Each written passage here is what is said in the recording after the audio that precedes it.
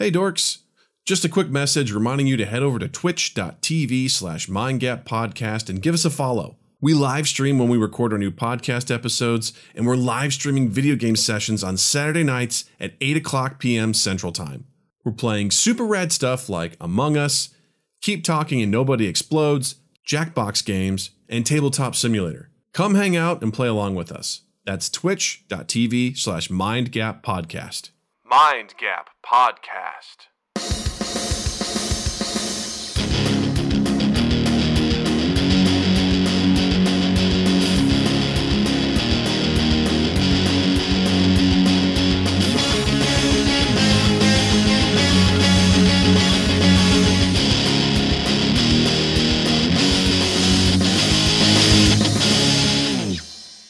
Welcome to Mind Gap Podcast, everybody. I am Doug. I'm Justin. And joining us again for, I think at this point, is it the third time? I've lost track. Second time, but I could come back as many times as you want me to. I always have fun. That's just a long introduction. Do I say my name or you? Guys, welcome back, Omari Brown. Wait. I was going to say, we can save this for the next time that he's on and just play this as the intro, deeming it the third time. There we go. Right? Yeah. I thought it was the third time, but hey, whatever. You know, it's all good. It's all love. You know, we're just happy to have you back, man. How you been? I've been great. Feeling good. Feeling a lot better. Living with family, and it's good. I enjoy it because they keep me calm through all the madness that is going on in everyday life. So I'm glad to be with family. That's awesome, man. Because I know there's some family I wouldn't want to be around, but I'm glad your family is keeping you together. You know who you're talking about? Uncle Jeb. Out. You know? Mm-hmm. I lucked out. Nah, man, we're happy to have you back. We got so much to talk about. But before we do that, a little bit of housekeeping. First things first, if you guys don't already know, you can follow us on Spotify. Please do that. As well as anywhere else that you find your podcast. But particularly, you can always find us on Spotify. Also, don't forget to follow us and join our Discord community.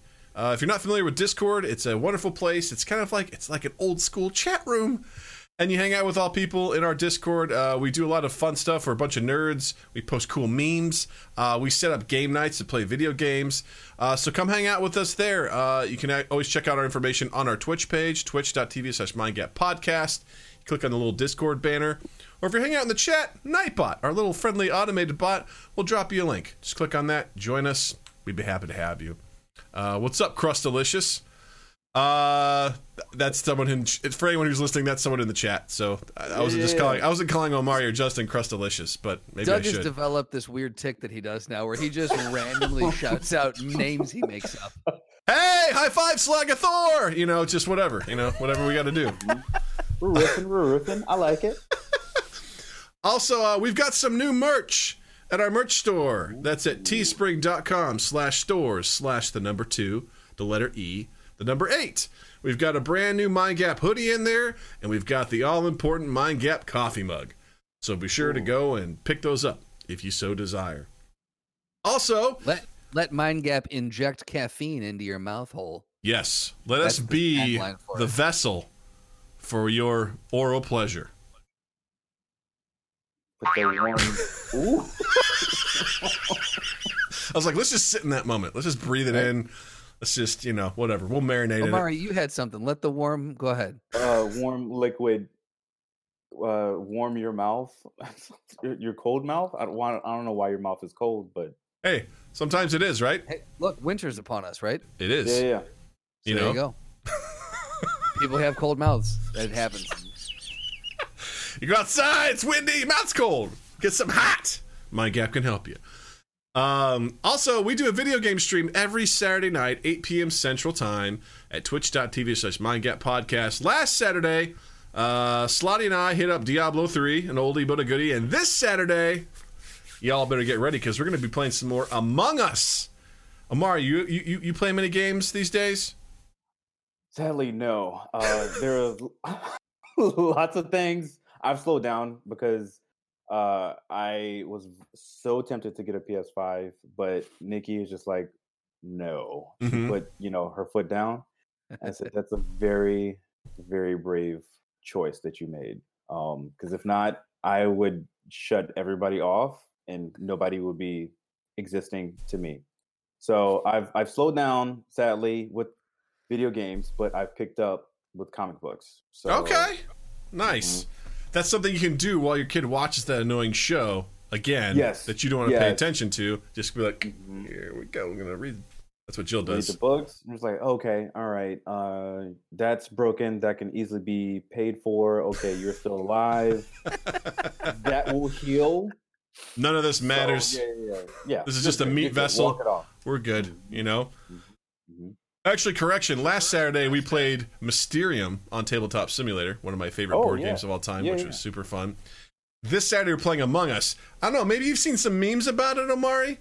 I'm sure you have. It's been getting pretty popular. Essentially, it's a game where you're little space people, and your objective is to fix your ship or your base to get away free. But here's the thing. There's anywhere between 1 and 3 imposters in the group, and their objective is to murder everyone and sabotage the base. And you can't talk while you're fixing stuff unless you find a body. And you report the body. You have to figure out, you then get to discuss where was the body, who was there, who was where. And then you can actually vote to see if you think someone's bad. You can vote them out, and you kill that person and hope that's the imposter. It gets to become a wonderful game of lies and deception and detective work.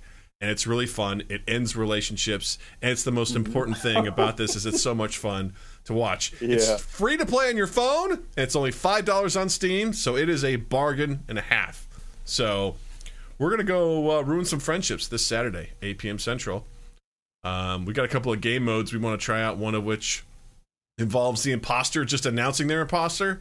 And they give everyone 30 seconds. And then they just have to speed run around the level and try to murder everyone. But the goal is like the survivors, the crewmates, they can't report a dead body. You just have to try and complete your tasks as soon as possible. Oh, while that they sounds have amazing. While they have limited vision too. The imposter has limited vision, so they just have to sprint around and try to kill everybody, and before everybody can finish their tasks. Absolutely, I am so into that. You should come hang out, Justin. Come by. Okay, That sounds fun. I didn't realize Saturday that. at 8? Yeah. Okay. Yeah. All right, I gotta put that So- on my phone. Just saying, you're welcome to join us, Omari. It'd be a real hoot and a half. Well, you invited me. Yeah, I'll definitely come out and play. All That right. sounds fun. Yeah, and the thing is, like, the rounds don't last that long either. So it's not like it's a huge 2-hour commitment. It's like you want to play 10 minutes, 20 minutes. That's all you need. You're good to go. Oh, that's nothing. Yeah. Yeah, it's nothing. It's no big deal. So I'm excited. This Saturday, 8 p.m. Central, twitch.tv/MindGap Podcast. Check us out there. And last but not least, Justin, we just finished up season 1 of the Quarantine Files. That was the wonderful video project you and 2 East 8th have been putting together in conjunction with Smoose Entertainment, correct? Smoose Entertainment, yes. So how's it feel, man? How's it feel to get that season 1 under your belt? I thought you were just gonna end it there. We're just gonna move on. We're just gonna say that. Be like, all right, that's it. You're good, man. It feels really good. It was a lot of work, a ton of work. Equally as much fun. Very pleased with the results. And Drew and I were talking, and or Drew, Adam, and I were talking, and we're all just in agreement. Like, we're kind of glad it's done. Like, we got that out of the way, and maybe we'll revisit it. Maybe we'll come back and see more episodes. But for now, it's one of those projects where, like, cool, we did that. Now we can move. Now we can move on. Took a lot of creative mental space. So, but I also was really excited at the fact that we got to have 8 weeks of guests. The people. It was an anthology series, so everyone that starred in a new episode was on the podcast the week that their episode aired. So it was just really cool to hear from all of them, and just such a diverse pool of talent. And I'm really, really happy we got to work with all those people. So yeah, I gotta say it was really fun just having those folks on. Some of them I knew, some of them I didn't, and it was really cool to watch those episodes. So where can they find the episodes, Justin? Where do they exist? If they hit up 2east8th.com, that's the number 2 East, the number 8th.com.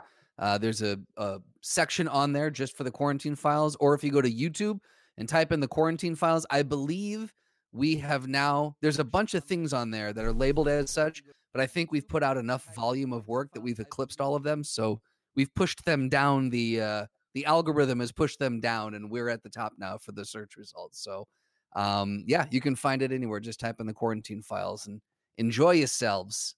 Nice. Yeah. All right, but enough about that. Omari's here. Yeah, I'm so impressed. I'm like, yeah, keep plugging, man. Oh, crap, that's right. That's right. You're here, and we want to talk to you, man. We want to get, the last time we talked, you were in the middle of your internship at the Apprentice program. The Apprentice program at the. I'm sorry. Yeah. How dare I? Wow. Demote you. That's not what I meant. This isn't medieval shit. This isn't. You weren't a journeyman. You were in your apprenticeship at the Late Show.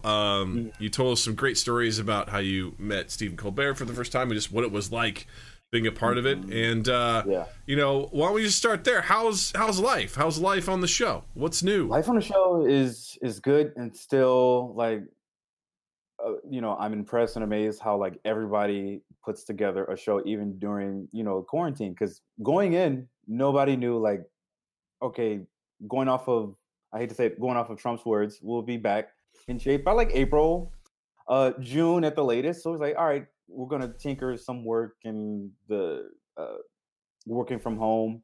Surprisingly, we got it working. I have no clue how all that magic worked, but we're doing it and we're pulling it off. At first, Stephen was he had his family members. She actually put his sons to work. He was like, all right, you're gonna be in charge of tech. You're gonna be in charge of like Dad, I major in accounting. I have no clue what any of this stuff is. So, and he put his wife Evie in charge of production too. So it's fun. Love that. So yeah, everybody was put to work. Even his dog sometimes. This is crazy. But yeah, it's been fun. I finished the apprentice program. And I got that call like that Thursday before my final week in the program. Like, hey, would you like to be hired full time? I'm like, oh my god, yes. Because I was like, hey, boy, surprise, motherfucker. Yeah, that's the kind of call you want to get. That's exactly. Yeah, I was definitely surprised.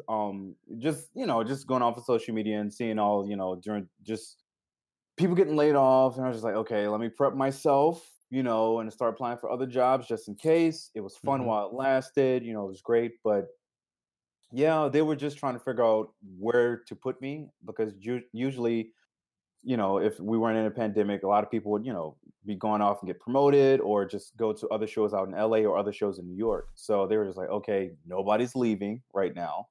So where can we put him, because we really like, Omari. So they right now I'm in the footage department, which is very fun. It helps me out. It helps the show out really because of my production background. Directing a lot of news hour shows, and I get to use my comedy chops as well. So like when writers say, "Hey, can you pull this clip? Trump said this, and he's wearing a red tie." Yes, it's very vague. I could just pull it up on this archive site. I was like, all right, red tie. He said this, right? He said, yes. Cool. Found it. He said it June 12th, 9:00. This was on CNN. Is this? Yes, this is perfect. Can you pull just 20 seconds of that? Pull that, send it to the writer. They write out that joke using that clip. I pray that, it makes it to the monologue because therefore they not wasted, Right. Because it's just like, oh, it takes a while. Because he's like, I think Trump said, we're coming back, or I went to the store. I'm like, I don't know. Okay, I'll try. I'll try. That's amazing. I've always wondered how that works when people especially like when I first started thinking about it with the Daily Show because they use so many clips of that stuff. I always wondered how, and especially with Colbert, with the Colbert Report, and now this, he's kind of brought some of that sensibility over. Yes. Just who combs through all that shit, and how is that organized and archived, and there's so much footage of Trump. How do you find that shit? There's what's the name? It's Snapstream, and they have every news like channel, every like radio show, and like even podcasts, and it goes back as far as like I don't know when television was first made. You can pull back that many clips, and so when writers say, "Hey, I need this," I need a call back to something that Jimmy Carter said. Like, Damn. Okay, cool, Jimmy Carter. What can you remember exactly what he said? Because that helps everybody out in the footage department. Yeah. If they can remember just certain keywords, we just type in Jimmy Carter, he said this, and then like 8 or 9 clips will show up, and we'll show it to the writer. Like, okay, I want this clip. Thank you so much. This will be used for the monologue, or like for meanwhile, right now, quarantine while for Act 2. And yeah, when those jokes make it, man, even though I didn't write those jokes, I feel like I was a part of that. You like, helped. Oh man. Yeah. It aired. Sometimes it's fun because if I do see, if Trump did something silly and the writers didn't like pitch it in the writers meeting, I say, hey, Trump said this. It'd be funny if you guys did this. If Steven said this joke, and they say, oh yeah, we actually that's pretty funny. We'll use that clip and they'll put it in the writers meeting. And then it'll get to rewrite, and it's like, "Hey, yeah, your joke worked." I was like, "Hey, you put the words together, but hey, I'll take credit for it, and I will put that on my IMDb." Absolutely, it's like your each joke is its own house, and you're responsible for part of that house. Like you're building, like it wouldn't work if it didn't have the foundation of that video or something like that. So like you will 100% contribute. Because think about the joke without the video. I know. Like it might be funny, but it definitely wouldn't have that same impact. Amari, you are the left guard on the offensive line. You know what I mean? You can't. The quarterback can't throw the ball if you don't block. So you got to block that guy. You got to double team, go to the second level. You got to hold that hook block to make sure that linebacker doesn't come around. He doesn't follow. He doesn't have his pursuit angle, and you're there, man. You're there. Unsung heroes taken from an offensive lineman. Unsung hero. I play offensive guard too. So like everybody got bigger, and it was like, all right, yeah, you're a fullback now. Like, that makes sense. That's the only thing I think I was remotely good at in football was blocking. That was all I was good for. I was like, I can do this. Doug can be in the way. I'm good at being in the way. I was like, I pride myself on knowing my blocking assignments, and I was faster than almost every other lineman on the team. So that's what I pride myself on. I was like, at least I know what I'm doing. A lot of people are like, how do I hit? It's like, oh, that way. Number 52. That way, all right? That's your guy. That way. Okay.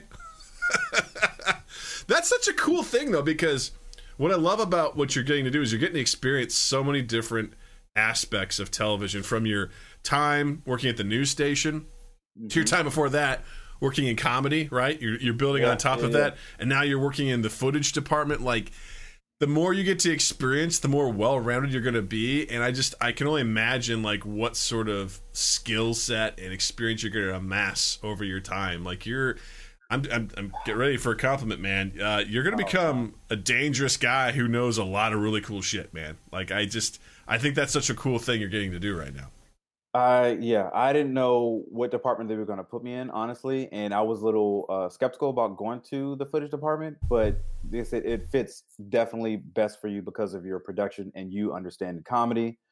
And doggone if they weren't, if they weren't right, man. I was like, holy crap. I was like, is this my calling? I don't know. But I definitely feel comfy, and there's like 3-4 of us. The good thing about it is I can definitely work from home. Like, so whenever things get better, I don't have to go back to New York. Right. It's great. I love working in that department, and it's cool to be in the writers' meetings and it's not so much pressure, like as being like a staff writer, which I'm still. That's the goal, and I always express that. And it's like, hey, there's an opening. Are you interested? And yes, I always try to apply, submit in a packet, and try to improve, my craft in writing. But for the time being, I'm still hanging out with the writers. They also assign me now. It's crazy. Since Biden has been elected now, the news is kind of sort of slowed down.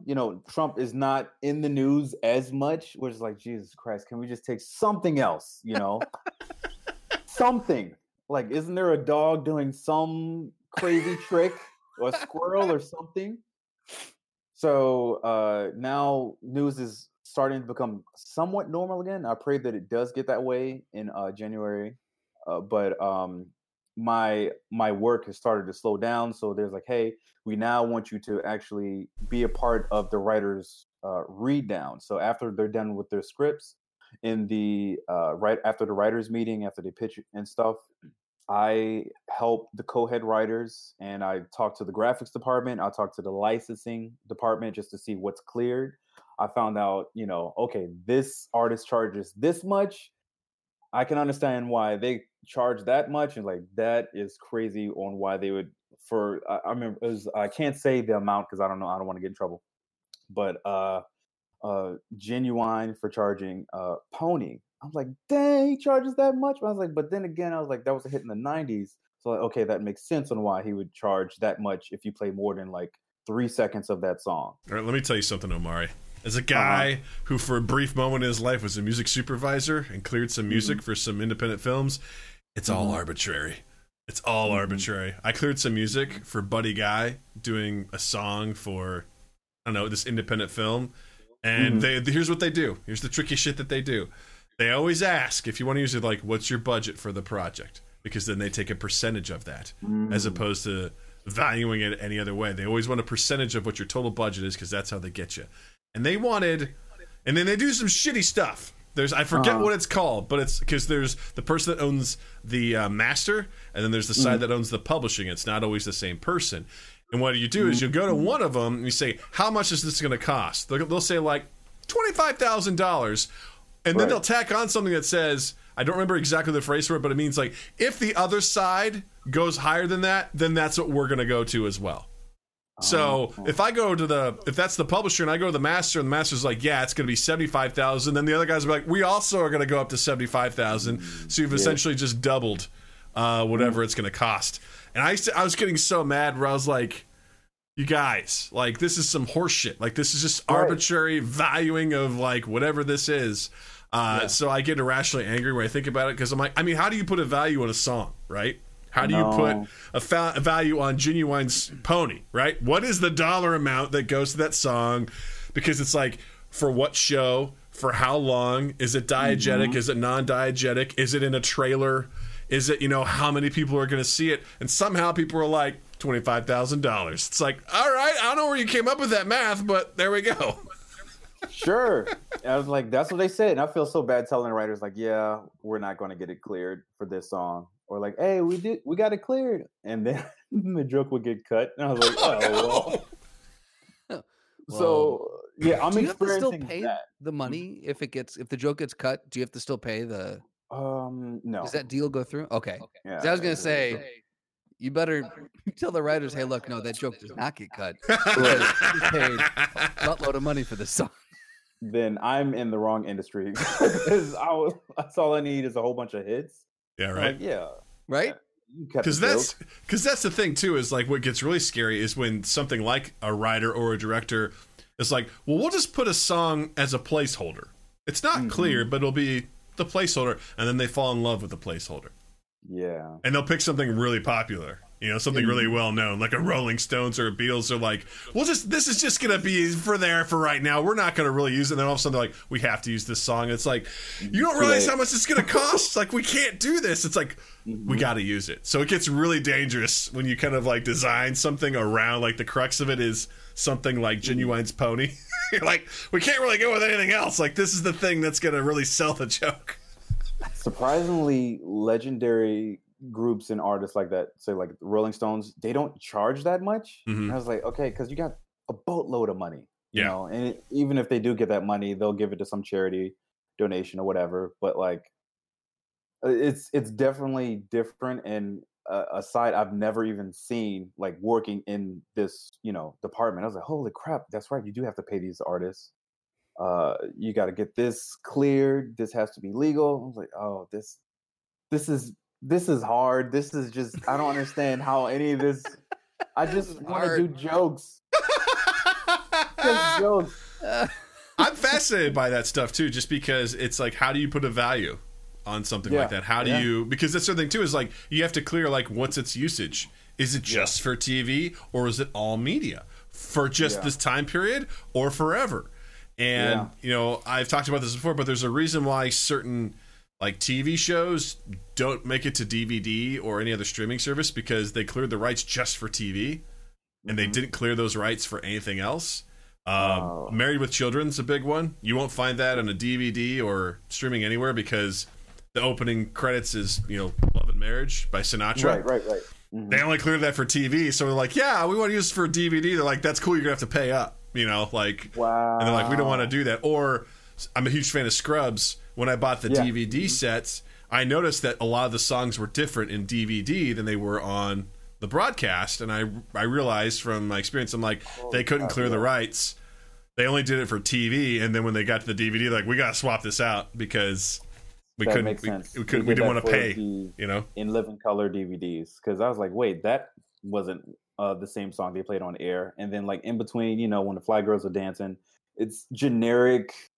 I was like, what is this? You know, it's like, I don't know, like Windows, just like I don't know, it was just a weird type of music. I was like, nobody would listen to this. They would not. That's not hip hop one bit.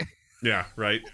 It's like someone goes, "Hey, you got Apple, you got a GarageBand, right? Make a beat, right? Just have the right, you know, tempo, so that they would be just dancing to this, so that J-Lo looks like she's dancing in time to the music. Get on a mic and go, and then we'll just like put some sort of music over it, and it'll be good, right? Is that the right beats per minute? Is that good? All right, cool, we're good. I'll play it. Cool, just whatever. They want to see the sketches. Just I don't care. Right. Amazing. Well, that's so cool. Again, you're getting exposed to some more material as well. Like, you know, what's the licensing side of it like? That's awesome. Yeah, it's fun. I really do enjoy hanging out with the writers, and that's, you know, I'm building a relationship with them. So it's cool to see them every day, understand my sense of humor, and just hopefully, you know, it'll pay off.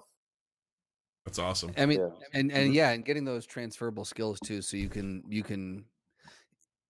It doesn't matter where you go. Now you're gonna be like, oh, I've had experience doing this. Oh, I've had experience doing that. I've had like that. Just makes you, that ups your value in the industry like exponentially. So, and more important, Omari, when you start producing your very own show, you'll know exactly how to do it. Yes. Okay. So that's what it clicked as soon as I started like my first day in footage, because when I would pitch stuff as an apprentice, it's like, are you crazy? We can't afford any of the stuff that you're asking for. And I was like, what?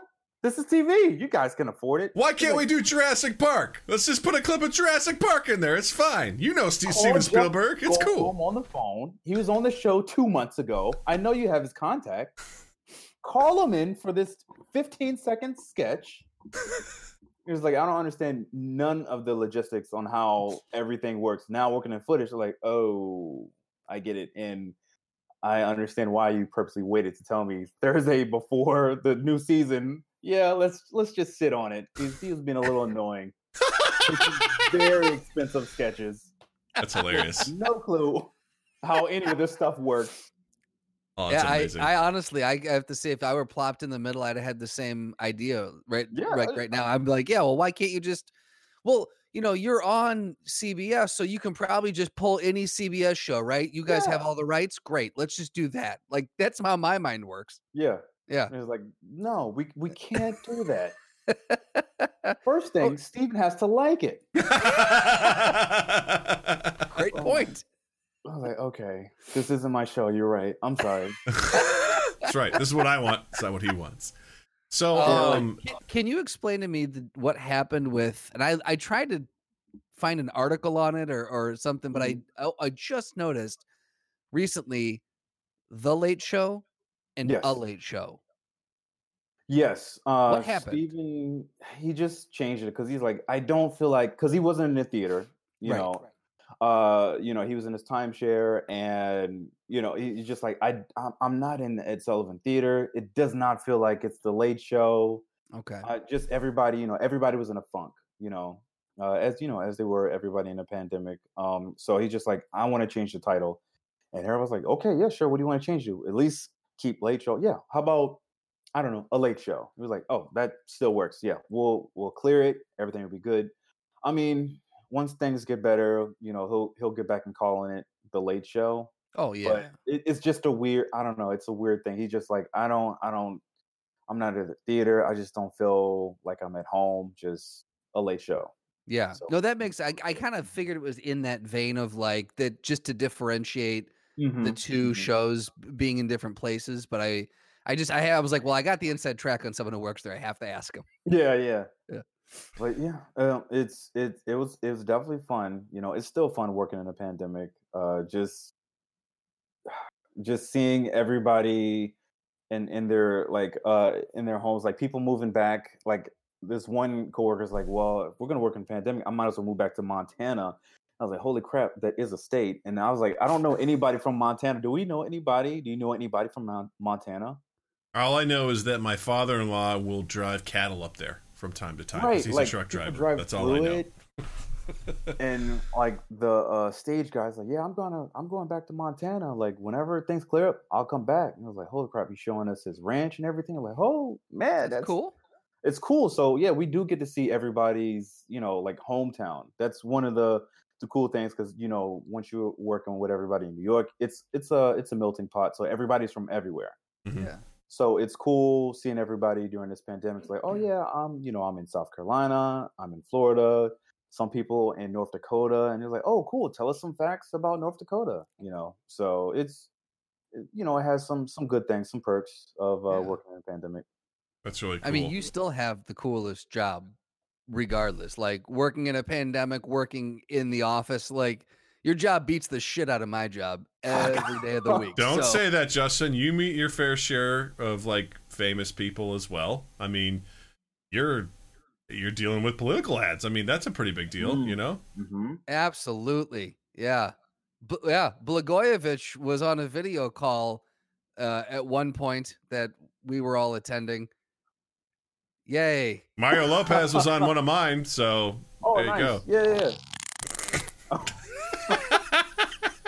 You can decide if that was for Mario Lopez or if that was for Blago.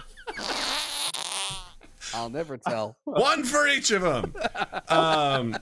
So I reached out to you a little while ago because I was like, hey, man, let's get you back on. And I'm like, can you do this day? You're like, unfortunately, this is the day of the debates. And so essentially we have to watch the debates and then we have to put together a show. And I just put myself in your shoes and I was like, that has to suck. And I remember reaching out to you the next day. I was like, how did it go? You're like, it was a long night. Yeah. What was that like? Like having to, because first of all, I couldn't watch that. That was the first debate too. Like I couldn't watch it. Like I was just like, nah, I'm sorry. Right. I'll catch the highlights tomorrow. So knowing that for the sake of comedy, you've got to watch it. You got to sit through that. Like what was that like from a perspective of like, we have to mine this for comedic material? So the head writers and the producers had to give us a pep talk. Like we were working at Target on Black Friday. They're like, guys, listen up. We're going to get through this. It's going to be fun. We're doing it for comedy. We're getting paid. I was like, oh. And, in the footage department, we need you guys for clips. So you have to sit through it. You can't skim through any of this stuff. And it was very long, even like for both parties. It was just like, oh, I'm very interested to see what Biden and everybody has to say. It was like, Jesus Christ, we got to sit through this entire, even the credits. And like the writer's like, oh, can we joke about the credits and the? I was like, no, just go straight to Biden. Can we just do that? Oh man, like no, we have to sit through every speaker and then every regular person giving their testimonials. I was like, oh my God, this is a nightmare. So that's rough. Yeah. So the writers, of course, had to sit through it and just pick through, okay, this person said this happened weird. This was a weird, those 2 second, 3 second delays. Mm-hmm. Oh, dog, what was it? It was, I cannot remember. It was a senator. I cannot remember his name, but the camera guy said, Q. Mm-hmm. Q. Mm-hmm. You're on air. Okay. Speak. Oh. Hi. Oh my God. The camera guy's like, Jesus. What? Speak. Use your mouth. The prompter. Oh, yes. Okay. Yes. Oh, Where's the camera? God. There it is. Okay. Oh God. We have to talk about this. So there's some good things about it, but it was fun. Seeing what the jokes that the writers, I could just tell some of them were just like, I'm going to make this joke. I know it's not going to air, just to entertain and make the other writers laugh. And those are the funniest ones, but we can't air it because of CBS. If it was Comedy Central, totally we'd air those jokes. Yeah. But it was dragging on both nights, but I mean, it was fun. It was just still, crazy how they put together a show within half an hour to 45 minutes later. It's like, okay, we're going to talk about this chunk and put this together. The sounds of that it gives me anxiety. It's like listening, people are like, man, SNL, that's my dream. I'm like, no, thank you. That weekly thing, that sounds like a nightmare to me. I don't have the skill set for it. I can't write that well. I can't memorize shit. And I'm not a good actor. So that's obviously not for me. But when I hear about, it's like, you basically work Tuesday through Saturday. What was it? No, it's like Monday through Saturday, right? Basically. It's Monday, 30, and then in the middle of the week, you're up for 36 straight hours writing, and It's just like... I feel like that's worse I love SNL, but like working all week, hoping that your sketch makes it, and then, bam, it gets cut for time, or just, sorry, the host didn't like it, or this didn't fit well with the show. Compared to working on a late night talk show, you deal with it every day, so therefore, your joke gets cut, whatever. Hey, tomorrow. Mm-hmm. Instead of it's like a lot whole quicker. week sitting through that, yeah, because I know they go through stacks of scripts, like just at SNL, like just stacks of them, and it's like you said, you also got to pitch it to the talent for that week too, to see like what they like, and it's just, man, that's got to be exhausting. Like just, and I'm sure it breeds a little bit of competition, just a little bit, of who can you get into to who can maybe fake a laugh, like, ha ha ha, that was a good joke, am I right? Nudge, nudge, like, ha ha ha, or you're like, that wasn't funny. We shouldn't do that one. That one's not funny at all. Just, that whole environment to me, I'm like, I'm good. I don't. Yeah, I'm learning a lot on pitches and stuff in the writers' meeting. I'm like, okay, because sitting even in Zoom, like hearing them pitch stuff, I'm like, oh man, that's hilarious. Oh, let's see what the producers say, and Steven says, and being in footage, we have to sit and stay after the writers, and sometimes they're like, okay, that's going to work for tonight's show. Okay, this won't work for tonight. It'll work on Thursday. It's not so much of a hot topic now, but it is in the news, so we'll talk about this. There's other times the producer's like, I don't know what the fuck that was. I don't know if I can curse or anything. Of course. Yes. Okay. Yeah. Well, I did that because my daughter's upstairs. But yes. You don't have to ask her for permission. It's cool, If not, I'll get a text about it later. That's fair. But yeah, the producers were like, I don't know what the fuck was that. I was like, what the hell were they pitching? What? Yeah. It is a Monday for real. I was like, damn. I was like, okay, all right, got to build that confidence, even at that level. Still maintain that confidence. Yeah, which is super helpful. Just to be able to sit in that room though, and just kind of absorb all that, and learn through observation. Just again, talk about, someone made a joke in the chat, but like talk about an actual masterclass. Like that's rejection. You can't buy that kind of. Yeah, like it's just. Like you're learning exactly what does and what don't ever do this, because you get to see the producers afterwards. You're like, I never want them to talk about me that way. Right, so I know what not to do. Writing all this stuff down. That's so good, man. I'm fascinated by the idea too of like, it won't work today, but maybe in a couple of days after it simmers, we can then talk about it again. Like that just takes a lot of great knowledge and understanding of how information builds and when's the right time to strike on it, and we're still kind of learning that on this podcast too. We have a wonderful producer who will go through and try to find some topics. It's like, this was trending over the weekend. I don't know if it really has much life left in it, because we'll record on Tuesday, we'll release it on Thursday. It's like, You know, so we're still just sort of trying to figure out that stuff as well. I can only imagine on that level of it's like this has to be relevant to people when they tune in to watch this. So we got to pick the right time and the right placement so that it has the largest impact. And there's people in the research department. Those people also have to look up. And I mean, that's a great job, but that's definitely not something I wanted to do. We're like, okay, this was trending on Twitter. A lot of people did this, or this show did that, so we can't talk about it because we don't want to, get in trouble for copying and all the other stuff. So I was like, crap. So yeah, I'm definitely learning, a lot of the ins and outs and what to do and what not to do. So yeah, moving forward, it hasn't stopped me from pitching stuff, but now like, okay, now I know the protocol on, what to pitch and what I'll need for this sketch and when is a good time for it to shoot it, produce it, and for it to air. All right, question. What's the one pitch you're really proud of, and what's the one pitch you still have nightmares about? You get in the shower and you're like, you turn around and just you're by yourself and you're like, why did I pitch that?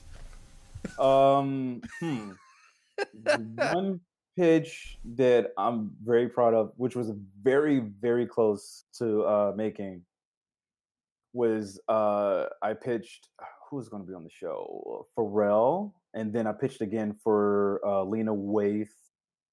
Both shoe fanatics, like just love all types of like sneakerheads. And I was like, oh, you know what? Something that one late night talk show or like any of them they don't have is their own official late night sneaker. This is not only for the sneakerheads, okay, but this is also for the comedy nerds. Yeah, like, boom. I would, and I was like, oh, what about the Kobe Airs? And they're like, hey, that sounds dope. We could talk to Nike. We could talk to. I was like, we got access to talk to Nike. Hold on, can I be a part of that meeting too? Right. I was like, can I get a percentage or a stock or something? And it's like, yeah. Let's pitch it and let's see what we can do. Lena Waithe said she was totally down to do it, but then because she was promoting at the time Queen and Slim, and up until the time we had to do it, I now working in footage understand all the legal stuff that goes on behind it. What they're being very nice on the staff was just like, we can't shoot a 90s spoof like commercial for this. It's not in the budget. I was like, you're CBS. How do you not have the money for it? You got Young Sheldon, Big Bang Theory has how much money? And NCIS, like how many? Which one? Like, we got them all. God, it's like how we have money. We got. Said yes, but we got to get the right person. She has to be available. We have to book the actors. The production. The set and everything else. What do you want? And I'm like, man, I don't know. I just pitched this stuff to you. That's your job, and. And learning, I was like, oh, damn, that, okay. Oh, God, these people are so nice to me. Yeah. They're so nice to me. So like, okay, now I get it. And it came down to just Lena just being burnt out and tired because she did Fallon earlier that night, which was going to tape later on that week. And she was doing The Breakfast Club, Funkmaster Flex, a lot of radio interviews. So she was very burnt out and tired by the time she got to the Late Show. She's like, next time. I was like, I ain't gonna be no next time. But I was like, yeah, thank you. That was my first big like, oh my God, this is my first like sketch, and this is like me like a month and a half in of working on the show as an apprentice. So I was like, oh, this is amazing. Yeah. So that was my first like loss. I was just like, oh my God. I was like, is this how it feels? And the writers was like, hey man, it happens. It is okay. You're still on the show. You can pitch again.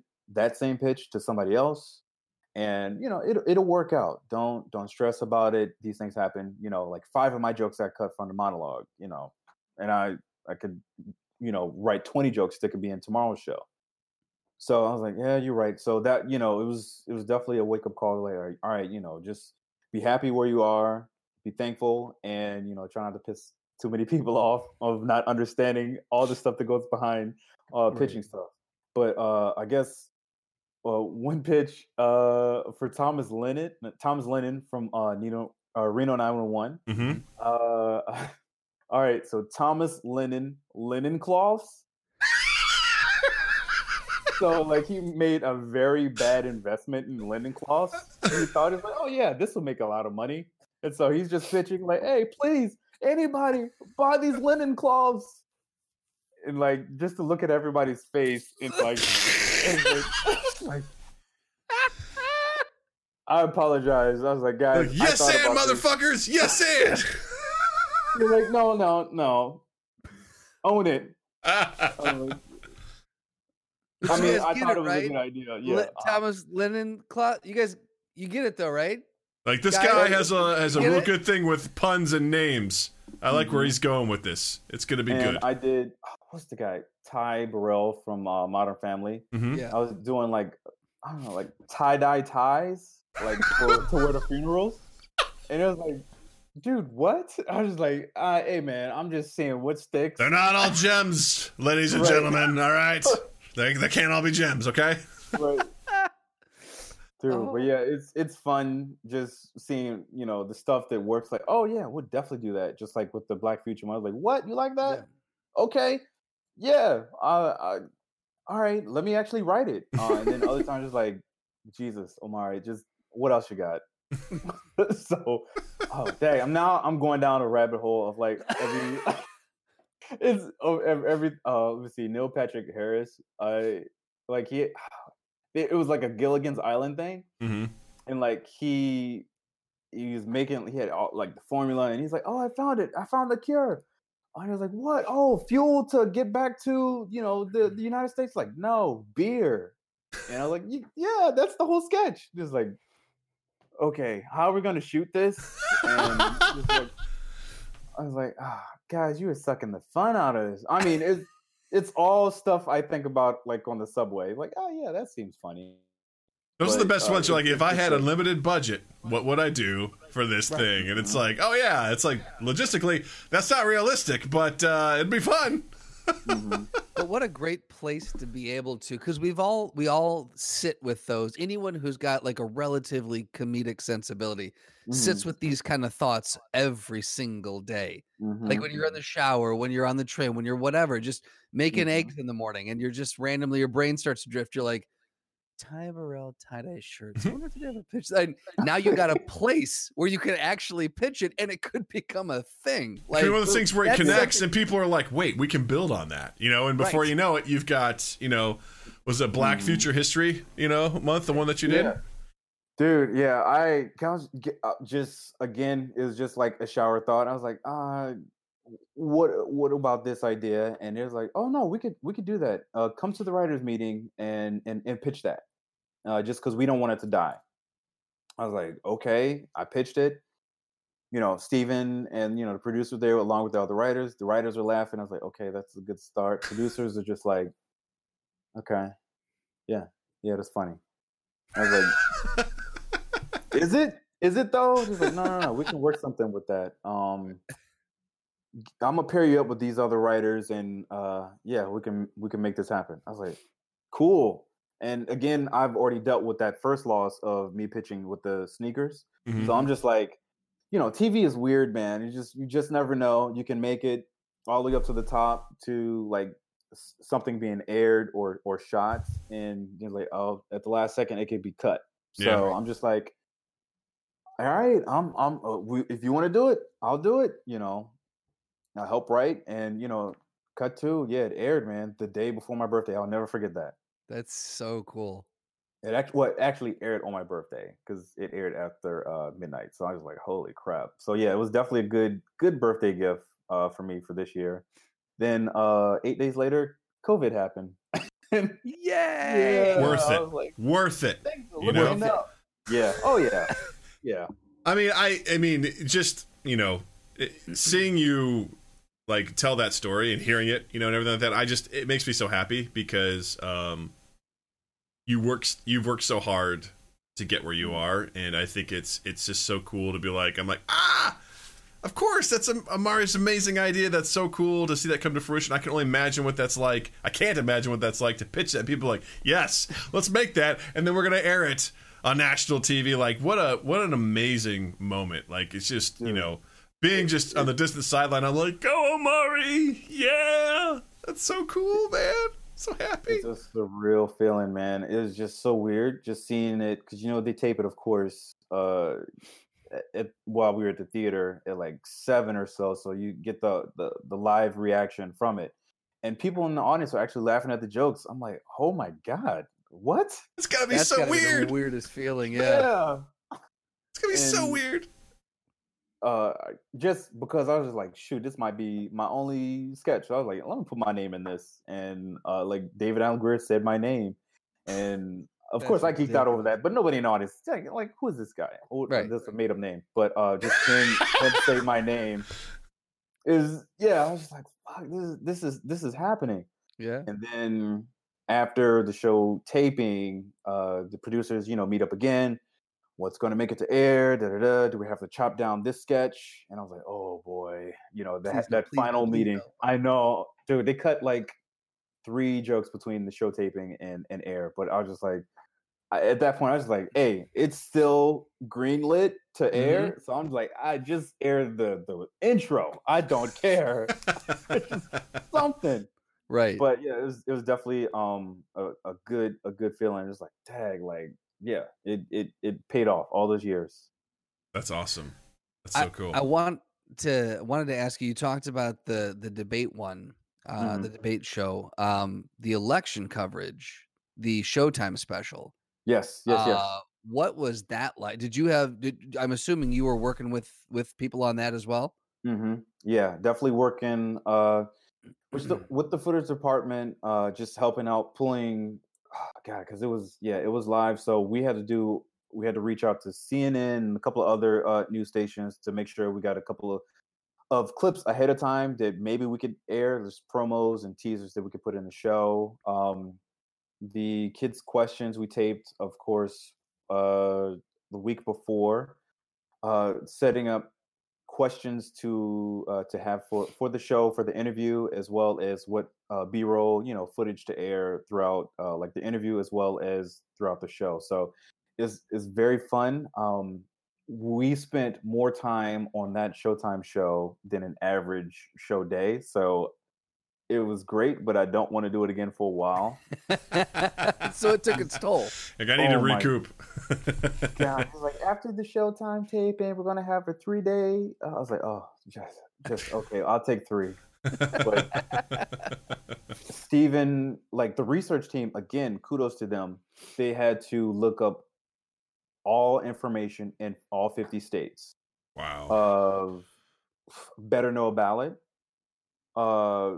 and just like random facts about this city. Like, hey, Idaho, did you know this and that? Hey, go out and vote.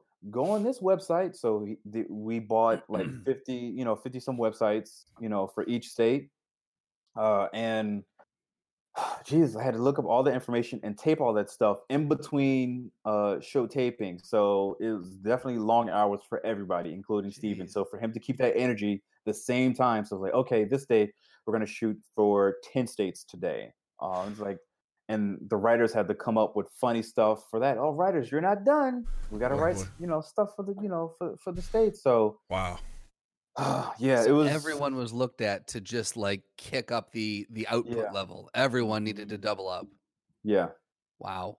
Talk about a great team you work with, though, for everyone to It was- rise to that occasion. Yeah, it was definitely fun. We enjoyed it. My daughter surprisingly made the cut for that in kids questions. That's amazing. That was fun. We submitted a couple of videos a couple of times. But let's see, at the beginning of the pandemic, she freshly 3, so not a lot of words were able to for her to articulate and stuff. So it's like, we don't know what she's saying. We're gonna have to add caption. Well, she won't be added for this one, but this time she was very clear, and I was like, oh, that's awesome. She made That's it. so cool.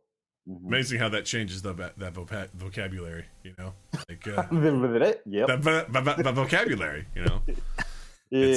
it's pretty interesting. It's crazy how good words come from Word. the mouth. Mouths. Speak words when you age, Yes. right? Yeah. So I want to ask you something, because I heard a very interesting idea on another podcast on Monday. It came from Two Bears, One Cave, and it was for the Bert Kreischer and Tom Segura. Tom Segura is one of my favorite comedians, and during that, Bert Kreischer, he's a bit of a wild card, but he was talking about how he was doing some sort of interview on another show or something like that, and he inadvertently shit. I guess he didn't mean to, but he kind of was talking shit about Kevin Hart. Yes. You know what I'm talking about? No. Oh, Kevin Hart. Okay, my bad. No, go ahead. What do you think I was going to say? Where were you going? Yeah. Oh, so I just finished watching the Comedy Store series. Yes. And he was shitting on that. He was on Joe Rogan's podcast. He's like, yeah, I'm doing some stupid documentary about the Comedy Store. He goes, they should do a documentary about the Comedy Store. They're like, dude, aren't you in that? He's like, oh, wait, I'm in that. I'm the director. He said, oh, yeah, I knew that. And he literally just got done taping his. And I think Rogan was like, "You just got done taping it, man. We're all on it." Yeah, Bert's a bit. He forgets stuff. Yeah. But go, I want to hear this one. So his point was he was commenting on the fact that Kevin Hart always talks about how hard he works. He's a hardworking guy, and Bert's not disputing that. But he goes, I also just wish that some of these guys would mention that they also got lucky. He's like, because, his point was that he gave examples of himself. He gave examples from Tom Segura. Tom Segura gave examples of how essentially there were key moments in their career where they got lucky that helped them get where they are. Yes. And Tom Segura also sort of added that, saying that he got lucky, but then his work ethic is what helped him stay where he is and helped him go further for sure. in his career. Totally agree. Because Bert made a mention that you could work your ass off your whole life and still not necessarily get where you want to go or reach your goals. Not unlike a movie that we all know is Rudy, which often gets talked about a lot on this podcast. To the point, this stupid stuff is dumb. Doug hates stuff. I've talked about Rudy a lot on this show. Justin's over it by now, but the whole point that hard work is great, and I think it's really important. I can't stand when I'm doing a project and there's someone who's being lazy. It infuriates me. I'm very much a merit-based person. You got to be able to pull your own weight, sort of situation. But I also kind of believe that there's this myth that if you work hard, you'll be able to achieve anything that you want, which I think is true to a point. But then I think also what Bert was saying is Bert goes, I just want to hear these guys say, I got lucky. Because there's a defining moment where it's like they were able to take that luck and then use it and run with it because they did have that work ethic. But he's also like, that work ethic by itself didn't get you where you are. I just thought that was an interesting concept. Justin and I have talked about this, I think, off and on over the years. And I was curious to your take, and Justin, obviously, I want you to give your 2 cents on it too. But Omari, what do you think about that? No, I definitely agree. That's an interesting perspective. It's, in my opinion, is definitely, of course, hard work, helps you achieve as much as you want to, to get to your goal. But it's also definitely luck and timing, man. That's what helped me out a lot. That's what helped me get on this show. Yes, just like the next person, you work your butt off and just pray and hope, that you can make it to, your dream job. But it's just, what sucks is, especially in the entertainment industry, it's a gift and a curse. You can't, you for some reason, you cannot give up because you have so much pride and you love doing, comedy, writing, producing, directing, whatever it is. You love acting. You love it. You just can't give it up. So it's definitely, in my opinion, it's luck and timing. Because to go back to me getting on this show, if I didn't tell them, I did stuff at, at Comedy Sports, Second City, IO Chicago, and recently just finished submitting in my packet to, comedy shows. They said, "Oh, you submitted?" I said, "Yeah, I have stuff." And they said, "Oh, good," because if I kind of got the impression you're just talking it up, but for me to tell them I submitted to these shows, so I have a fresh packet. I can submit you a brand new fresh packet. I said, "Okay, so you're busy. Obviously, you work hard." And you're keeping up to date with all your stuff. We would love to read your packet. So I think at that time it was just luck, and it worked out, man. It worked out to like where I am today. So I'm always, even for myself personally, updating, because you just never know when I might get that opportunity. Now working with the writers more behind the scenes. Hey, so and so's leaving, or so and so's getting promoted on the show. There's room if you're interested. And then of course the people who they reach out to on the show get their shot, or as well as outsiders could, submit in to get their chance to fill in that void of, that writer spot on the show. So I'm always, I never know when, just like anybody else, you just never know when it's going to happen. So again, it's just time and luck.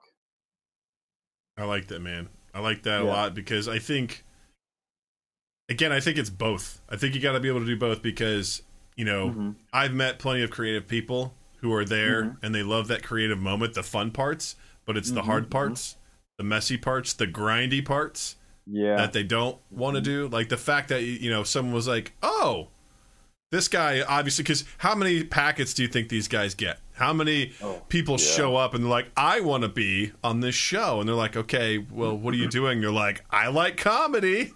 Yeah. Where should I sit? Do you want me to just find a spot? They stay right out that door. Yeah, That's go back the way you came in, and then, we'll see. It's not unlike, I had an internship in college at a regional pizza chain, and I literally walked in to the guy. Justin knows this story. This is one of my favorite stories. Literally walked in, because the internship was ending. I was almost about ready to graduate, and I walked in and I go, Robert, I want to work here. He goes, okay, any idea what you want to do? I'll go, nope. Wherever you want to put me, that's where I'll go. And he was basically like, the audacity of this 22-year-old to walk in and be like, sir, I'm willing to give you my services. And he's just like, where? I'm like, I don't know. It's like, you figure it out. Okay, so this guy wants me to do all the work for him, to be like, where can we put this amazing talent within our organization? Well, do you have any ambitions? Yes, to work here. Like, what are your goals? I don't know, man. Right. I need a job. It's like, wow, that's... What are your goals? I believe I just told you, to work here. To work here. That's what we want. We want this guy, because he came in and literally told me he wants to work here. So I want money. Pay me.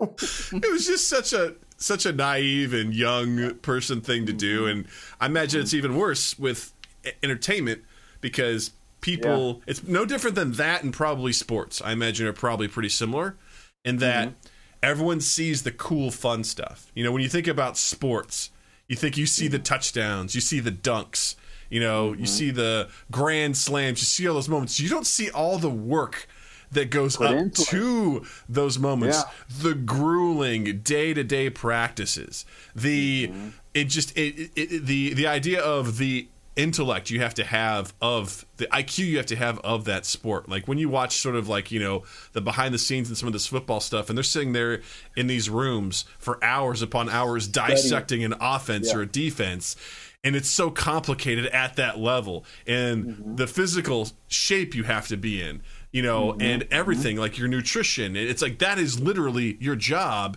and you have to come and you have to bring it, or someone else is going to take your place. And the idea that, people can just see that and be like, that's what I want to do. They see a comedian, they see Stephen Colbert, they're like, I want to do that. I want to host a late night TV show. It's like, okay, do you know what that takes to do that? Do you have what it takes? And are you willing to, build 50 websites and put in extra hours to come up with jokes, for those websites for this election? Are you willing to sit through a debate? Are you willing to, it's like all these things. Are you willing to be like, and I'm not saying this is you, but what if someone was like, really didn't want to be in the footage department, right? Like, no, I'm a writer. This is what I do. I write. It's like, well, we've got footage, and they're just sitting there like, I shouldn't be in footage. I should be somewhere else. Like, do you understand what it takes, to go behind it? And so about that, in that scenario, I was looking at it in like a writer's perspective. Okay, I'll be in the writers' meetings, and I can talk to them, and they'll be talking to me about stuff to pitch for them. So I was like, oh, I can easily build a relationship with these writers, and that goes a long way the next time, you submit. So yeah, just things happen, in your life for a reason. You may not be ready for the writing staff. So like now understanding everything and working in footage, I was like, okay, now I get all the science and the format on how everything works and structured for the show. Now I get it. It's like, yes, you're great. Everything you pitch is it's amazing. It's funny, some stuff, but now you understand everything that goes on. I was like, damn, fuck, like it's right in front of my face. Yeah. And I'm so thankful. Like I said, it worked out. It worked out well, man. For me being on footage. So if to that made up person to step up and say, no, I'm a writer, good. You better be really good at what you do, sir or ma'am, because yeah. And in sports and entertainment, I think oftentimes ego outshines knowledge. Like the people get caught with that ego, and it's like, yeah, but you don't have the knowledge to back that up. Sure, I know you think that you can do it, you want to do it, you may have the drive to do it, but you know how? Do you know everything that goes behind it? Because the reason that Jordan was so good is that he sat and he studied the game. The reason that any of the greats, the comedians, they grew up just consuming stand-up, and they learned they dissected comedy to the point where it wasn't even funny, and it was a science. Like you got to know how the thing works that you want to do. Well, I think that's what's so cool about the Comedy Store documentary too, is that you get to see guys like Jim Carrey talking about how they ate shit, right at the Comedy Store. Like that's my favorite one, where he did so bad he went and just like put himself in the piano for the rest of the night, and then at the end when everything was closing, he finally got out. He finally got out as like a final to the bit. He's like, all right, can I come out now? Because I was so bad. Like just knowing that all of those great people start somewhere, right? Yeah. And not everyone's path is the same. And just, I think at the end of the day, and I think also going back to the luck factor, I think it's almost like double or triple needed in things like entertainment and sports. Because I think in your typical day-to-day jobs, luck is definitely there. I'm lucky that I worked with a guy at a hotel who was working on creating his own production company, to the point where I was he brought me in as a music supervisor. Like, I was lucky. I worked at that same hotel with Justin's business partner at 2 East 8th, to the point where he got a job somewhere. He was able to get me a job and get me out of the hotel. And, like, there's these connections and these lucky things that happen, but it's not as essential as, oh, I happen to just bump into this famous person and we started talking and I just happened to mention X, Y, and Z, and they're like, you should call me sometime, and I did, and I have a relationship now that I can use. That sort of stuff is like what it is, right? Fairy tale. Yeah. Jesus, yeah. Stuff like that could happen. But I totally get your point. Yeah. Justin, what do you think about this? What do you think about luck and hard work? How does it come together? I think they go hand in hand. Mm-hmm. Yeah, that's true. Just gonna play the whole thing out. Nice, I love it. We're committing to the bit. I love it. All 10 seconds. Yeah. Yeah. No, I think it's nuanced. I definitely think that luck and skill, or luck and the grind, I guess we'll say luck and the grind go hand in hand. Like you've got to, kind of what Bert said, you've got to be able to grind it out. You've got to understand what hard work is. Then once you catch that break, your hard work then kicks in, or not kicks in at that point. It continues because you've already been doing it and you know how to make it work for you. Those who don't work hard, once they get into it, I think that's a common, they're like, oh, I want to do this thing. And then they get the chance to do the thing, and they're like, "Oh fuck, this thing's hard." Yeah. I thought it was just all kind of like the, as Doug was saying, like, I like all the dribbles, I like the assists, I like the passing, like I like all the cool nice shit. Yeah, a jersey's I like nice. all the serves. I want a car. Like I think people see that, and then they get into it, and they're like, "Oh fuck," like Kevin Hart does. He is the hardest worker in the room, or so and so. outshines everyone every time they go anywhere, and that is learned through the grind, through the hard work. But I definitely think that, yeah, like we talked off mic, Doug and I, about how even if you catch the lucky break, and even if you are a hard worker, that's not always a recipe for success. So there's a lot of fucking factors that go into it. There's just there's that untangible thing too. It's like you said, Omari, the timing too. Is it the right time? Like, did you catch that lucky break? Are you a hard worker and you caught that lucky break at the right time? Yeah. You know, like it's all these things. Like you look at someone like the Beatles, like they played for, 10 years, just shit clubs up in Germany.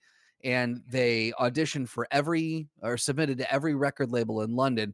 It was a comedy record label that took a chance on them. So, and at that point in time, people were hungry for a new sound. So it was hard work, it was luck, and it was the timing. Like all of that just kind of came together.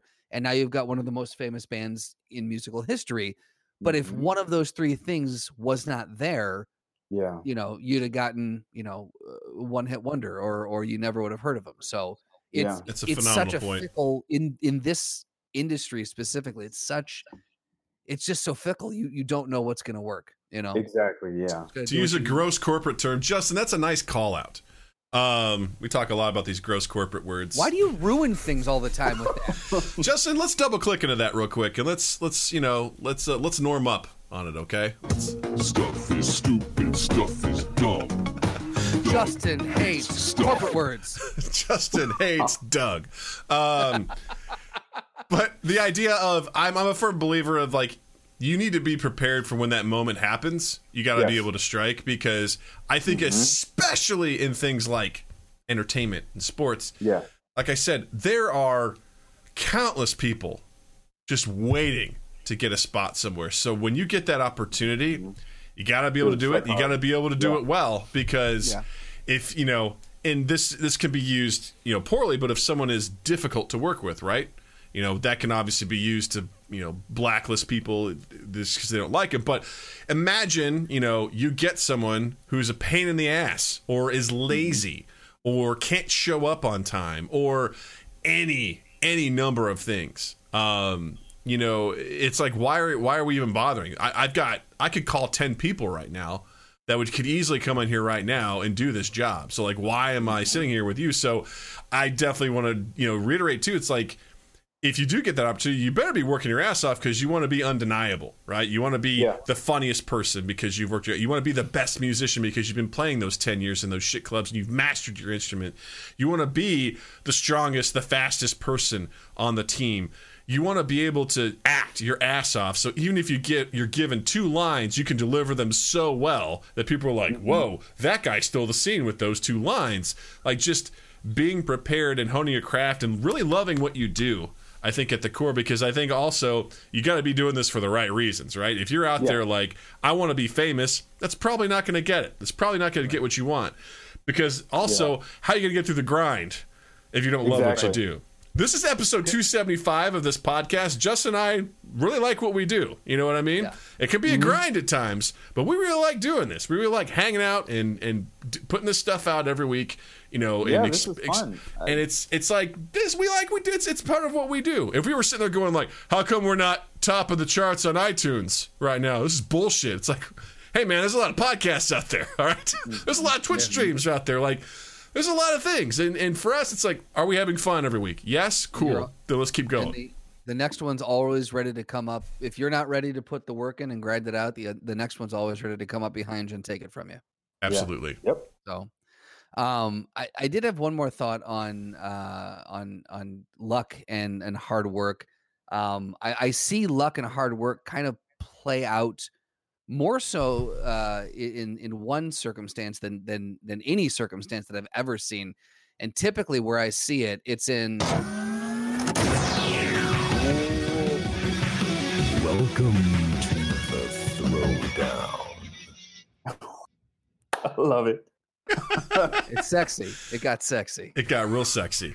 The sexiest thing you ever seen right there, ladies and gentlemen. Woo! All right.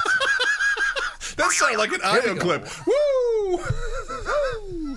It's my Ric Flair. That's awesome. So, Doug, you got your voice ready? Oh, my voice is always ready, baby. Here we go. This week's throwdown is Stephen Colbert versus Jon Stewart. Yes. so Omari's boss, Stephen Colbert, versus Stephen Colbert's boss, technically, because he's an executive producer, Jon Stewart. All right, so So obviously Omari says Jon Stewart. He hates Stephen Colbert. So as you can see, for the listeners, you couldn't see Omari's face. He was like, ha, I didn't say that. It didn't come out of my mouth. I'm kidding. I'm kidding. He loves you, Stephen. We all do. Because Stephen obviously listens to our podcast. He's got he has time. nothing better to do than listen to two fucking idiots on the air.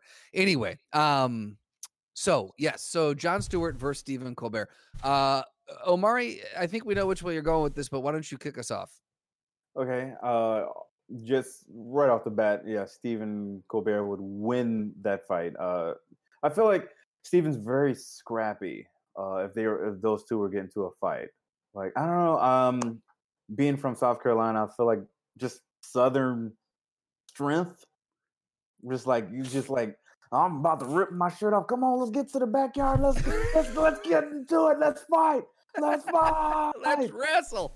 Let's wrestle, bottle, Justin. Boom, right over the head. Let's go. Jon Stewart's like, well, bro, you can have this seat. You know, it's not that serious. You can have this seat. I don't feel like Jon Stewart. I mean, as much as he gets hype during his very angry rant monologues. Yeah.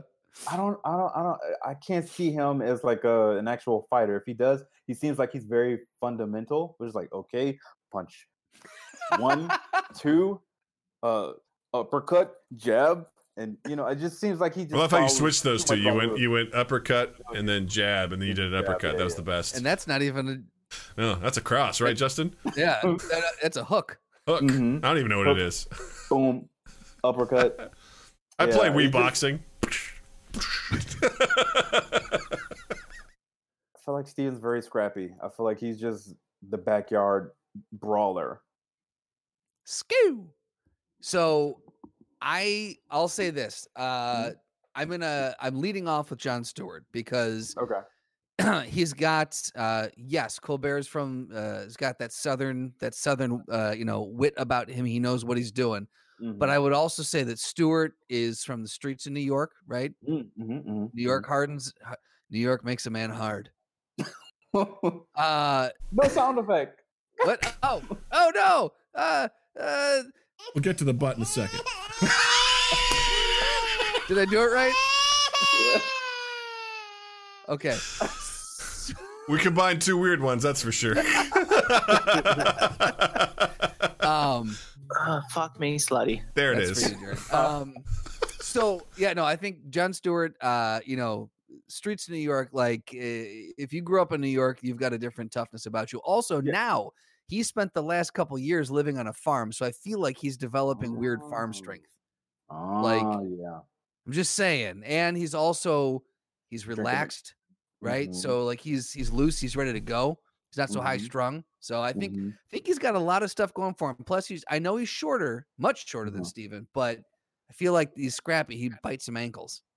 So that's where I'm going with that. Doug, what do you got? I'm leaning towards Jon Stewart for similar reason in that he's got that New York mentality, and he has a lot of vocal rage, but he's also got a quiet rage in that chest. Like I saw it when he was arguing, for at Congress for the the vet or the first responders in New York, and they were going to get their benefits taken away, and he was just like, "How dare you?" Like he just had this thing like, "We could step outside and solve this right now if you want. I'll punch you in the throat. You give us the money, we're all good. I don't have to take off your knees or whatever. I don't know. Is that how it works? You take off someone's knees. Take off the kneecaps. Yep. One patella at a time. I'll do it, man. I just get a screwdriver in there and I just pop it out, and then you One got of these Legos, I'm gonna take your fucking knees off over here. Hey, Mr. Potato Head, go fuck yourself. It's one of those things where I just Spot on Jon Stewart impressions. is by the way. amazing. Perfect. My goal, my idea is to make a voice modulator that makes you do accents without having to do an accent. We've got the technology. Let's do it. Any listeners out there who program, get at us. Get at us. Let's make it happen. We got a couple of thoughts from the crowd here. We have Jared goes, Jon Stewart is a Green Lantern, so Jon Stewart for the win. Okay. All right. Slotty says Colbert wins when it's pistols at dawn with that Southern pedigree. And then Kilo 3 Heroes says Jon Stewart played soccer, but he wouldn't be able to handle Colbert in maximum improv state. Ooh. Yeah, okay, That's a good, yeah. Because another thing is, Colbert is a super nerd. So it wouldn't surprise me if Colbert came to like the throwdown with Captain America's shield and like Aragorn's sword from Lord of the Rings. You know what I mean? We know he has the shield for sure. Absolutely. Yes. And I learned one thing at one of the interns. Oh, this is a funny story. Intern was just like, "Oh, I love Lord of the Rings," and so Steven was like, "Oh, really?" He always tests people to see, their knowledge of Lord of the Rings. Dude knows, of course, the ins and outs. He was in, I can't remember which movie he was in. Shouldn't have said that live on this. But, he's in it. He's in the first or the second one of the three. But Intern was like, "Oh, I love Lord of the Rings." He's like, "Oh, really? You're a big fan?" I was like, "Yeah." And then Steven just like, "Bingo, bika, click, go, kloof." And Intern was like, "What?" He's like, "I said, bingo, click, click, go, kloof." Or just, she's like, "I don't know." So do you watch the movies or do you also read the books? Like, I'm confused. And like Steven went, he's like, "I was speaking this type of language. I was saying hello." And then also, I was like, "Holy shit. Okay." All right. Steven's All like, right, if don't you'd have talk known about what I him. was saying, you'd know you're fired right now. Exactly. He fired her in a different language, yeah. Jesus. I was like, man, he knows the ins and outs. And like he pitched so much stuff. It was fun seeing that field piece when he went to, where was it? Where did they shoot Lord of the Rings? Oh, it was New Zealand? New Zealand. Yeah. Peter Jackson. So yeah. That was a fun field piece that I got to see behind the scenes and eventually air. So that was really fun for him to just nerd out. Like, "Oh, come on, who cares if the audience doesn't get this joke? You gotta put this in." I said, "See, that's the nerd comedy rage. We're on the same the level." Colberts. You get it? You get it? Like, get Nike on the phone. I have to say, like, that's, there's some maximum nerd there. Like, I know an okay amount about Lord of the Rings, but if he started speaking Elvish or Mordor, I'd be like, I'm out, man. I don't speak Klingon either, so sorry. Like, I don't know how to handle that. But that's a true test of, let me speak the language from this nerd pop culture thing. Do you understand it? Right. He also said something. He said, "Did you read the poem, something from Middle Earth?"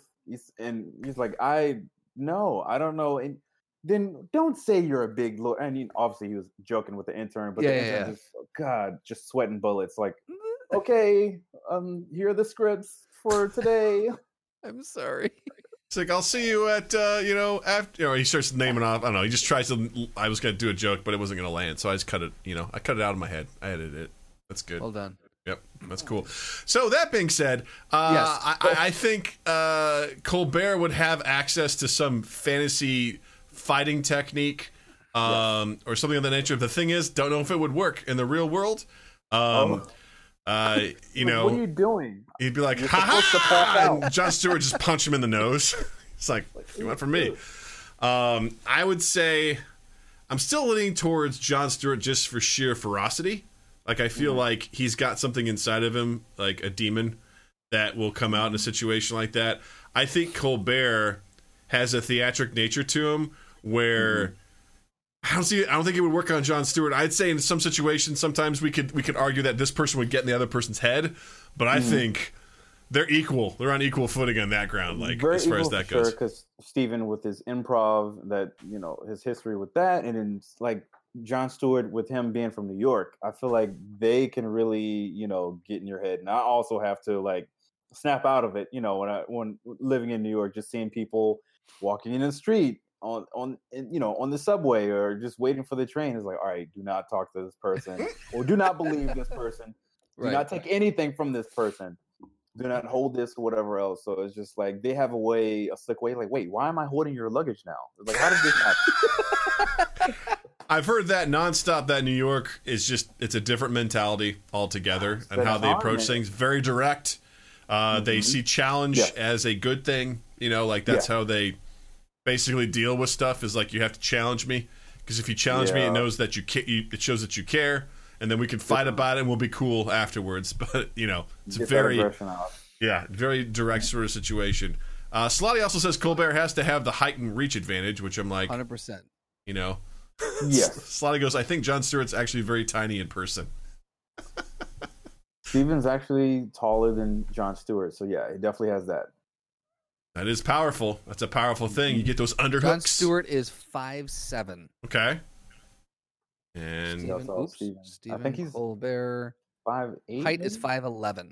Okay. Okay. Well, yeah, he definitely 4 has inches. Yeah. If I've been told anything by my wife, 4 inches makes a difference.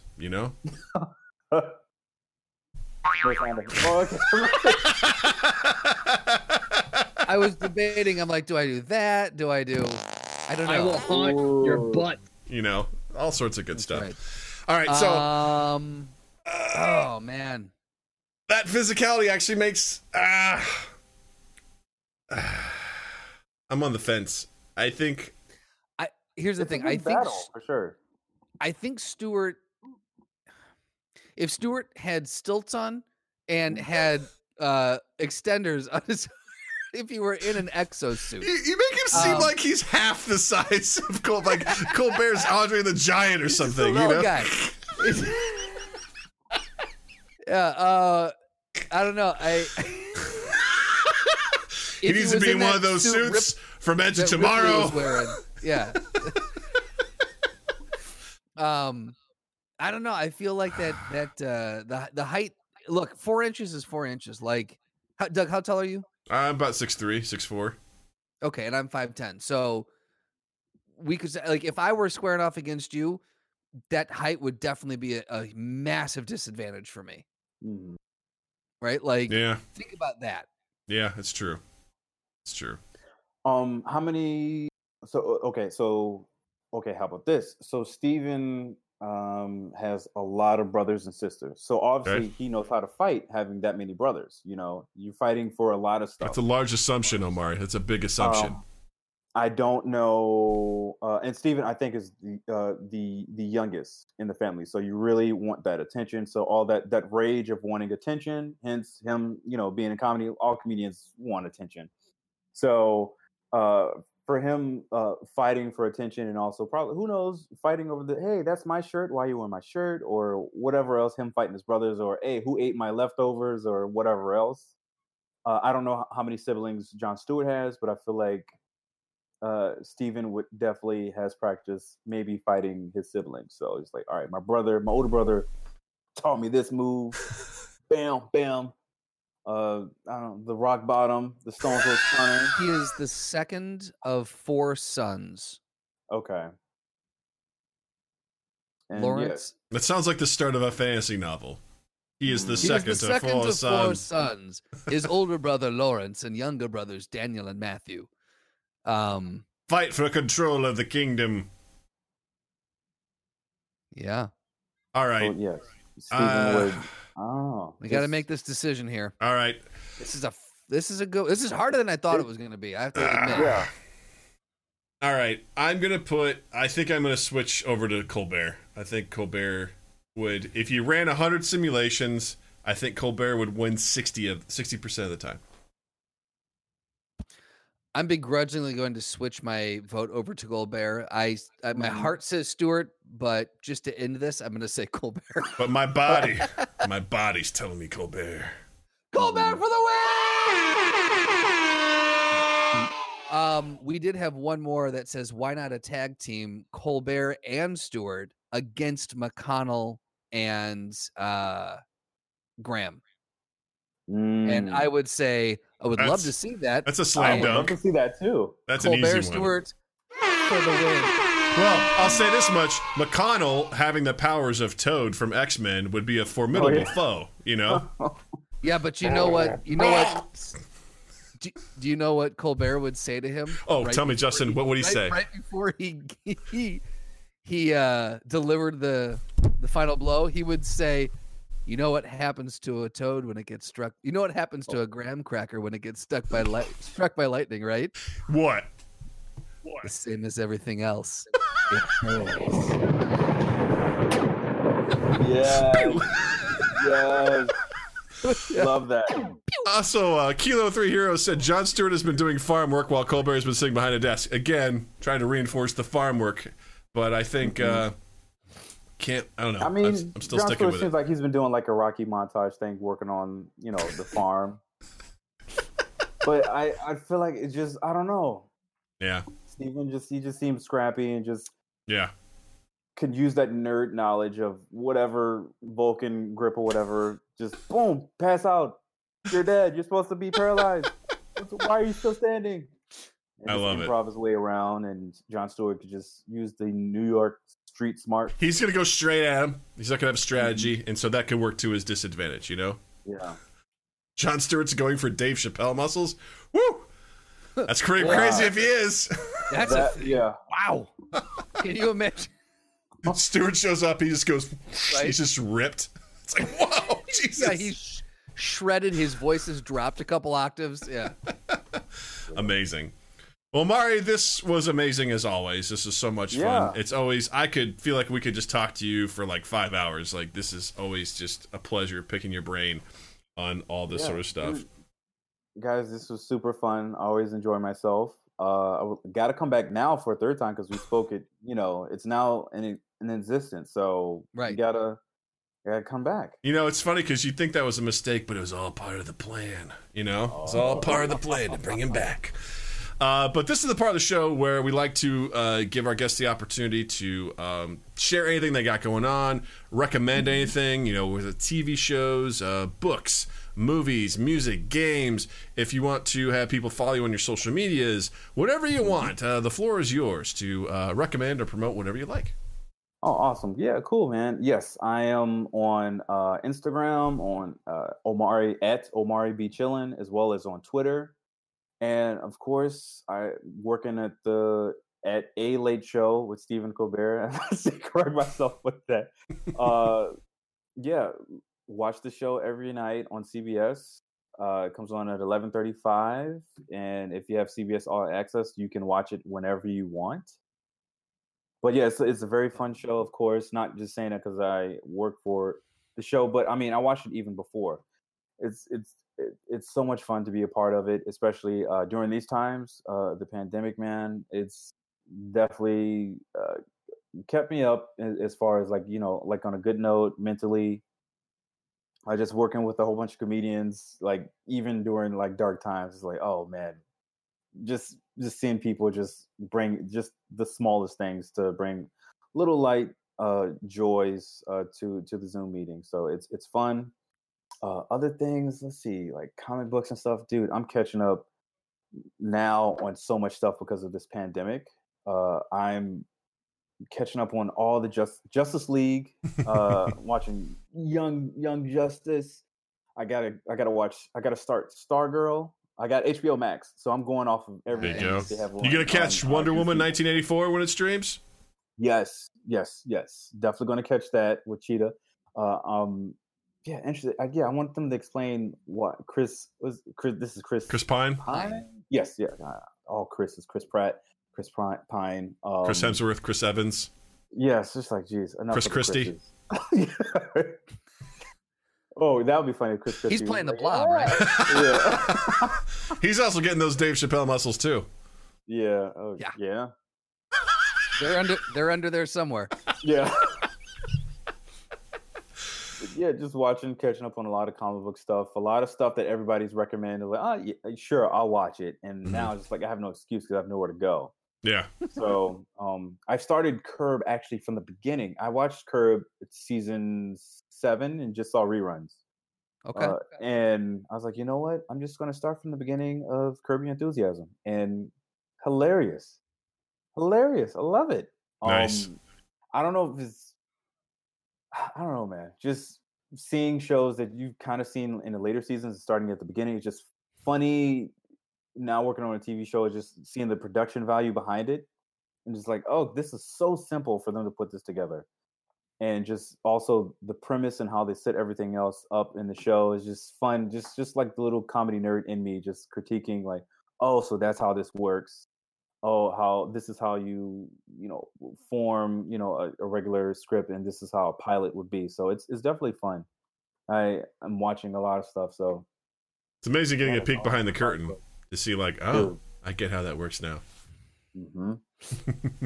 That's awesome. Justin, what do you got to recommend? So I've been on a Sorkin kick. I am rounding out the last couple months of. I did a year of that masterclass, and so I was watching some of his writing ones. So I watched Moneyball, and I've been dipping my toe into The West Wing, and I would highly recommend both Moneyball and The West Wing. It's Sorkin's got a very unique, very Sorkin style of writing and how he does things. I find it really interesting, and he's a very weird and awkward guy to listen to give his masterclass. So if you can, get your hands on masterclass either through a regular way or a pirate-esque way, I'd say go ahead and do it and see. I'm not saying pirate it, but I'm just saying, get your hands on it. You have a pirate sound effect that goes, yo ho, a pirate's life for me. Yeah. It's just interesting to listen to him talk about his methods and how he does, why he does. But again, really awkward dude. He's so much more comfortable on paper than he is speaking, and it's just fun to watch him kind of squirm as he's trying to figure out, like, you can just see him like, I wish I could just write this in a book and like give this to you guys. But no, Moneyball was really good. I thought it was great. And The West Wing is, I'm 4 episodes in, and I'm starting to understand now why it was such a cult hit with people, why it was so popular. So yeah. Doug, what do you got? I don't have much, man. I'm trying to think of like what I've been doing, and it's mostly been doing D&D nonsense. I'm DMing a group, and I'm writing wild stories for them and giving them campaign-breaking magical items, which I'm regretting. But I'd say if you haven't, check out Among Us. Again, it's free on your phone. It's $5 on Steam, and it's a really cool game that we're going to be playing this Saturday on the Mind Gap video game stream. So check that out. It's worth it, and I highly recommend it. And speaking of that, gang, don't forget to follow Mind Gap on all social medias. That's your Facebook, your Instagrams, your Twitters. Find us. Follow. Don't forget to also check out our YouTube channel. We post full video episodes there, as well as highlights from our streams and the podcast itself. And if you haven't checked us out on Twitch, please do so. Twitch.tv/MindGapPodcast. Drop us a follow and just come hang out with us. We like to stream a lot. We have a good time. And also, something is Discord. Join our Discord. Justin, what are you doing online these days? Well, I'm hanging out over on Twitter and Instagram. You can hang out with me if you follow at Justin_Michael, spelled Mikel. It's the fun way of spelling it. And while you're in the all-man realm, following all of us, you can also check us out on Spotify. And did you think you did a voice with that? No, I didn't get to it in time. Got it. I just didn't know. I wanted you to have the opportunity if you wanted to do it. Yeah.